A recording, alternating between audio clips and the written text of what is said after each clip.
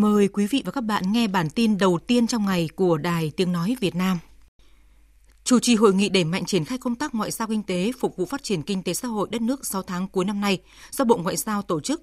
Thủ tướng Phạm Minh Chính chỉ đạo ưu tiên thúc đẩy các động lực tăng trưởng mới, đa dạng hóa thị trường, chống chủ nghĩa bảo hộ, có giải pháp phù hợp thúc đẩy tổng cung và tổng cầu, tăng cường hợp tác công tư, tạo điều kiện thuận lợi cho doanh nghiệp nhỏ và vừa, tiếp tục quyết liệt cụ thể hóa chủ trương xây dựng nền ngoại giao kinh tế phục vụ phát triển, lấy người dân, địa phương và doanh nghiệp làm trung tâm phục vụ, đưa ngoại giao kinh tế thực sự trở thành một động lực mạnh mẽ cho phát triển nhanh, bền vững đất nước. Từ ngày 10 tháng 7, 2 dịch vụ công liên thông đăng ký khai sinh, đăng ký thường trú, cấp thẻ bảo hiểm y tế cho trẻ dưới 6 tuổi và đăng ký khai tử, xóa đăng ký thường trú, hỗ trợ chi phí mai táng, trợ cấp mai táng sẽ được triển khai trên toàn quốc. Đại tá Vũ Văn Tấn, Phó Cục trưởng Cục Cảnh sát Quản lý Hành chính về Trật tự xã hội, Bộ Công an cho biết, sau 6 tháng triển khai thí điểm 2 dịch vụ công này tại Hà Nội và tỉnh Hà Nam đã đạt được nhiều kết quả tích cực. Tại thành phố Hồ Chí Minh, sau 1 tháng áp dụng mức thu phí mới với một số thủ tục giải quyết hồ sơ về nhà đất, Văn phòng đăng ký đất đai thành phố đã tăng thu thêm gần 16 tỷ đồng. 2 thủ tục về đất đai áp dụng mức thu phí mới kể từ ngày 1 tháng 6 vừa qua là hoạt động đăng ký do cơ quan địa phương thực hiện bằng quyền sử dụng đất và tài sản gắn liền với đất, mức thu phí theo Nghị quyết 01. Đối với hoạt động thẩm định hồ sơ cấp giấy chứng nhận quyền sử dụng đất, mức thu phí theo Nghị quyết 02 của Hội đồng Nhân dân thành phố Hồ Chí Minh. Trong bối cảnh Ngân hàng Nhà nước lãi suất cho vay phát sinh mới bình quân đã tiếp tục giảm về 8,6% một năm, giảm 1,3% một năm so với cuối năm ngoái. Nhiều ngân hàng đã đưa ra các chương trình cho vay ưu đãi với lãi suất thấp hơn mức này nhằm kích thích nhu cầu tín dụng, đồng thời hướng tới hỗ trợ người dân, doanh nghiệp phục hồi sản xuất kinh doanh. Tin của phóng viên Bảo Ngọc. Các ngân hàng thương mại cho biết sẵn sàng cấp vốn cho các khách hàng có nhu cầu, như Ngân hàng Bưu điện Liên Việt LPBank vừa quyết định mở rộng gói tín dụng ưu đãi lên 10.000 tỷ đồng. Với mạng lưới giao dịch rộng khắp, LPBank đẩy mạnh cho vay sản xuất kinh doanh ở cả thành thị và nông thôn. Mức lãi suất từ 7,5% một năm dành cho vay doanh nghiệp và 8,5% một năm cho vay khách hàng cá nhân. Ông Hồ Nam Tiến, Tổng Giám đốc Ngân hàng Bưu điện Liên Việt LPBank cho biết. Các khách hàng doanh nghiệp và cá nhân có nhu cầu vay vốn sản xuất kinh doanh ngắn hạn có thể vay vốn với lãi suất 7,5% một năm, kỳ hạn 3 tháng đến 12 tháng. Thủ tục rất đơn giản, đó là các doanh nghiệp có nhu cầu sản xuất kinh doanh và có mục đích sử dụng vốn rõ ràng thì chúng tôi cũng đã cấp tín dụng được. Trong tuần qua, nhiều ngân hàng tiếp tục tung ra nhiều gói tín dụng ưu đãi lãi suất với quy mô lên tới hàng chục nghìn tỷ đồng cho vay sản xuất kinh doanh và mua nhà ở thương mại. Khảo sát ở nhiều ngân hàng cho thấy các gói vay ưu đãi hiện đang thấp hơn từ 0,5 đến 2% một năm tùy nhóm. Dự kiến từ 6 giờ sáng nay, cảng hàng không của Vinh Nghệ An sẽ khai thác các chuyến bay trở lại sau sự cố lớp bê tông nhựa bề mặt của đường băng bị bong một mảng lớn vào sáng qua. Sự việc đã khiến nhiều chuyến bay phải thay đổi lịch trình hoặc hủy chuyến. Một số chuyến bay của các hãng hàng không đến sân bay Vinh buộc phải chuyển hướng hạ cánh xuống sân bay ở Thanh Hóa. Theo Cục Hàng không Việt Nam, nguyên nhân sự cố có thể do nhiệt độ cao gây phồng rộp bong một mảng bê tông nhựa bề mặt đường cất hạ cánh. 6 tháng qua, tình hình tai nạn giao thông tại tỉnh Sóc Trăng giảm cả 3 tiêu chí, phóng viên Thạch Hồng đưa tin. Theo Công an tỉnh Sóc Trăng, trong 6 tháng đầu năm nay, tình hình an ninh chính trị trên địa bàn tiếp tục được giữ vững, ổn định, không để hình thành điểm nóng, đột xuất, bất ngờ. Trên lĩnh vực trật tự xã hội đã phát hiện và điều tra làm rõ 246 vụ phạm pháp hình sự, bắt xử lý 473 đối tượng. Đặc biệt, tình hình tai nạn giao thông giảm trên cả 3 tiêu chí so với cùng kỳ năm 2022. Cụ thể, đã xảy ra 82 vụ, làm 51 người chết và 65 người bị thương, giảm 42 vụ, 19 người chết và 45 người bị thương. Công an tỉnh Sóc Trăng đã huy động tối đa lực lượng, triển khai quyết liệt các giải pháp hoàn thành chỉ tiêu cấp căn cước công dân gắn chip cho 100% công dân đủ điều kiện trên địa bàn. Đặc biệt, thực hiện đề án hỗ trợ xây dựng 1.200 căn nhà ở cho người nghèo, người có khó khăn về nhà ở tại địa phương. Công an tỉnh đã chủ trì phối hợp chặt chẽ với các cấp các ngành, tổ chức triển khai thực hiện, tăng cường lực lượng, điều động cán bộ chiến sĩ, hỗ trợ các địa phương xây dựng đồng loạt nhằm bảo đảm an toàn chất lượng công trình và đúng tiến độ đề ra. Cơ quan Cảnh sát điều tra tội phạm về tham nhũng kinh tế buôn lậu Công an tỉnh Bình Định vừa khởi tố vụ án khởi tố bị can đối với ông Trương Văn Hóa, 48 tuổi, trú thôn Phú Trung, xã Cát Thành, huyện Phù Cát, tỉnh Bình Định để điều tra làm rõ về hành vi vi phạm quy định về nghiên cứu, thăm dò, khai thác tài nguyên. Từ tháng 1 năm 2021 đến tháng 12 năm 2022, ông Hóa đã thuê 2 người lái xe máy đào khai thác cát tại vị trí bãi cát phía đông và phía tây của cột mốc km 31, tỉnh lộ 639 huyện Phù Cát, thu lợi 627 triệu đồng với khối lượng hơn 9.500 mét khối cát. Thượng tá Nguyễn Trung Hải, trưởng phòng cảnh sát điều tra tội phạm về tham nhũng kinh tế buôn lậu Công an tỉnh Bình Định cho biết. Phòng cảnh sát kinh tế cũng đã xác lập một chuyên án đấu tranh. Sau khi đấu tranh thì củng cố các dấu hiệu vi phạm, có chấp hành hình sự. Đây là một vụ án tương đối lớn xảy ra trong thời gian rất là dài và các đối tượng cũng đã có hành vi vi phạm liên tục. BC03 cũng đã quyết tâm triệt phá và đã khởi tố một bị can, đã được viện kiểm sát phê chuẩn. Sau đó cơ quan điều tra sẽ mở rộng thêm để xử lý thêm một số đối tượng nữa. Tiếp theo là phần tin thế giới.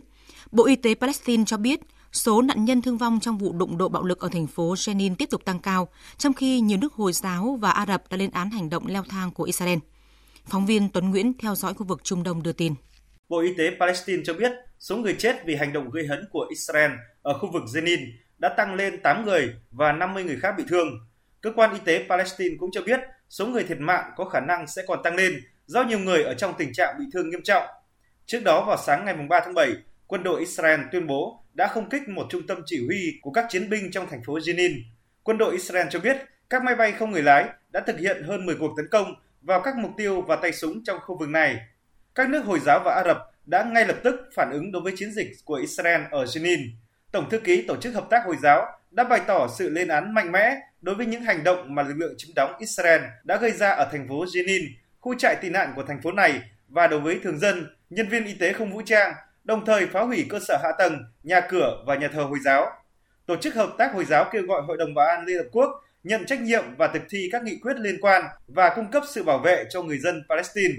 Bộ Ngoại giao Jordan đã lên án sự leo thang của Israel trong các vùng lãnh thổ Palestine bị chiếm đóng và hành động gây hấn chống lại Jenin, đồng thời cảnh báo về sự tiếp diễn của chu kỳ bạo lực và kêu gọi cộng đồng quốc tế hành động ngay lập tức để ngăn chặn các cuộc tấn công của Israel vào các vùng lãnh thổ Palestine. Bộ Ngoại giao Ai Cập cũng lên án cuộc xâm lược của Israel vào Jenin và cảnh báo về những nguy cơ nghiêm trọng do Israel tiếp tục leo thang chống lại người Palestine. Về phần mình, Bộ Ngoại giao Iran đã lên án các cuộc tấn công của Israel, đồng thời cho rằng những diễn biến ở Jenin đã chứng minh rằng hòa bình và bình thường hóa với Israel không phải là biện pháp hiệu quả. Các thị trường Pháp vừa kêu gọi người dân và quan chức được bầu tập trung tại các tòa thị chính trên khắp cả nước trong ngày hôm qua để phản đối các vụ biểu tình bạo loạn kéo dài gần một tuần qua. Lời kêu gọi bất thường về việc huy động người dân giúp lập lại trật tự được đưa ra trong bối cảnh tình trạng bạo loạn và cướp bóc đã kéo dài qua đêm thứ 5 liên tiếp sau vụ cảnh sát bắn chết thiếu niên 17 tuổi do không tuân thủ hiệu lệnh khi tham gia giao thông vào hôm 26 tháng 6 vừa qua. Liên minh châu Âu EU đang xem xét về đề xuất của Ngân hàng Nông nghiệp Nga thành lập một công ty con nhằm kết nối với các mạng lưới tài chính toàn cầu. Động thái này được coi là một biện pháp nhằm bảo vệ sáng kiến ngũ cốc Biển Đen, thỏa thuận cho phép Ukraine xuất khẩu lương thực ra thị trường thế giới. Tuần trước, Nga tuyên bố sẽ không gia hạn thỏa thuận ngũ cốc sau ngày 17 tháng 7, cho rằng phương Tây đã hành động thái quá đối với thỏa thuận này, mặc dù đảm bảo việc xuất khẩu ngũ cốc của Nga sang các nước nghèo sẽ tiếp tục. Các ngân hàng lớn tại Anh đang đối mặt với ngày càng nhiều áp lực liên quan đến chính sách lãi suất tiết kiệm trong bối cảnh lãi suất cơ bản tăng mạnh. Theo đó, Ủy ban chuyên trách tài chính của Quốc hội Anh đã gửi thư tới nhóm 4 ông lớn ngân hàng của nước này gồm Barclays, HSBC, Lloyds và NatWest, đặt các câu hỏi liên quan đến vấn đề về lãi suất tiết kiệm và nguy cơ khách hàng bị lợi dụng. Thời gian qua, các ngân hàng của Anh đã bị các nghị sĩ Quốc hội và các nhà vận động bảo vệ người tiêu dùng gây nhiều áp lực vì không nâng lãi suất tiết kiệm theo kịp với mức lãi suất tăng cơ bản của Ngân hàng Trung ương Anh, hiện đã lên đến 5%, cao nhất từ năm 2008. Lãnh đạo Đảng Quyền lực Quốc dân cầm quyền ở Hàn Quốc cho biết lệnh cấm nhập khẩu hải sản từ tỉnh Fukushima của Nhật Bản sẽ được áp dụng vô thời hạn cho đến khi người dân không còn lo ngại. Thông báo này được đưa ra trong bối cảnh Nhật Bản chuẩn bị xả nước thải nhiễm xạ đã qua xử lý từ nhà máy điện hạt nhân Fukushima ra biển. Năm 2013, Hàn Quốc đã cấm nhập khẩu hải sản từ 8 tỉnh của Nhật Bản gần Fukushima do lo ngại mức độ phóng xạ sau sự cố. Hàn Quốc khẳng định sẽ không dỡ bỏ lệnh cấm trừ khi hải sản từ khu vực này được chứng minh là an toàn. Quốc hội Nhật Bản vừa công bố công khai thu nhập của các thượng nghị sĩ và hạ sĩ năm 2022. Trong số các chủ tịch đảng có thu nhập cao nhất là Chủ tịch Đảng Tự do Dân chủ, ông Kishida Fumio, đương kim thủ tướng với 38.630.000 yên, tương đương hơn 6,5 tỷ đồng Việt Nam. Trong khi đó, nghị sĩ có thu nhập cao nhất là hạ nghị sĩ Nakanishi Kenji với 147,3 triệu yên, tương đương hơn 25 tỷ đồng Việt Nam. Ông thuộc Đảng Tự do Dân chủ. Đối tượng công khai là 645 nghị sĩ, bao gồm 459 hạ nghị sĩ. Ngoài việc báo cáo thu nhập, các nguồn tài sản khác cũng được công khai. 6 tháng đầu năm nay, lực lượng phòng chống tội phạm ma túy Bộ Công an Lào đã triệt phá hơn 2.240 vụ sản xuất, buôn bán và vận chuyển ma túy, bắt giữ hơn 3.450 đối tượng. Tin của phóng viên Đài Tiếng nói Việt Nam thường trú tại Lào.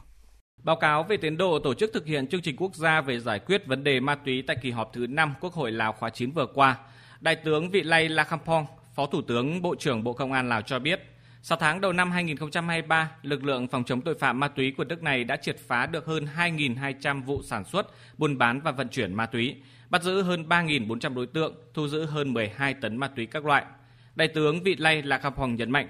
cần đẩy mạnh công tác tuyên truyền để nâng cao nhận thức hơn nữa cho toàn xã hội, tích cực quan tâm công tác điều trị, phục hồi sức khỏe cũng như tạo việc làm đối với các nạn nhân đã vướng vào ma túy để công tác phòng chống ma túy đạt hiệu quả tốt nhất.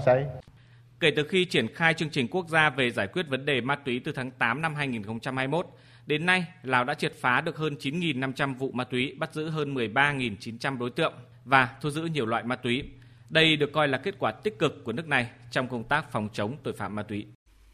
Quý vị và các bạn vừa nghe xong bản tin đầu tiên trong ngày của Đài Tiếng nói Việt Nam.